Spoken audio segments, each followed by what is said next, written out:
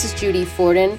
Well, guys, we are at another end of a month. We are at the end of March, and April will be here just in a few days. So what I'd like you to do is a couple things. We are going to do our monthly business plan calendar. Remember, we'll be sending that out. It'll come through the marketing department, and I want you to fill out the days, cross out the days you're not going to work, and then add up the days you will work. Put down in the right corner, again, the number of listing appointments you're going to go on, how many listings you're going to take. Fill out all of those criterias, including the affiliates of how many referrals you're going to give to your lender, to Relo, to your escrow company, to Seller's Choice, all of the different places that you will be doing your business for April. It's that time. What you think about comes about. So please, I've gotten some really great feedback from this over the years.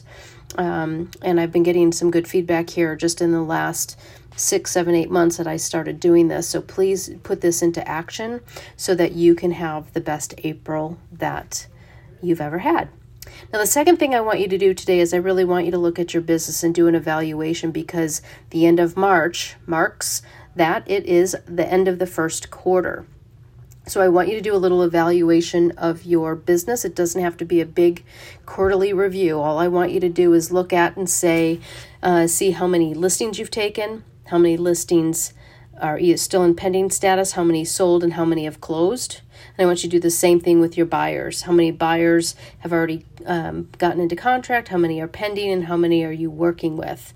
Are you on track in the first quarter to show that your year is going to come out where you want to be? Now, some of you are going to be spot on. Some of you are going to be a little bit behind. Some of you are going to be a little bit ahead.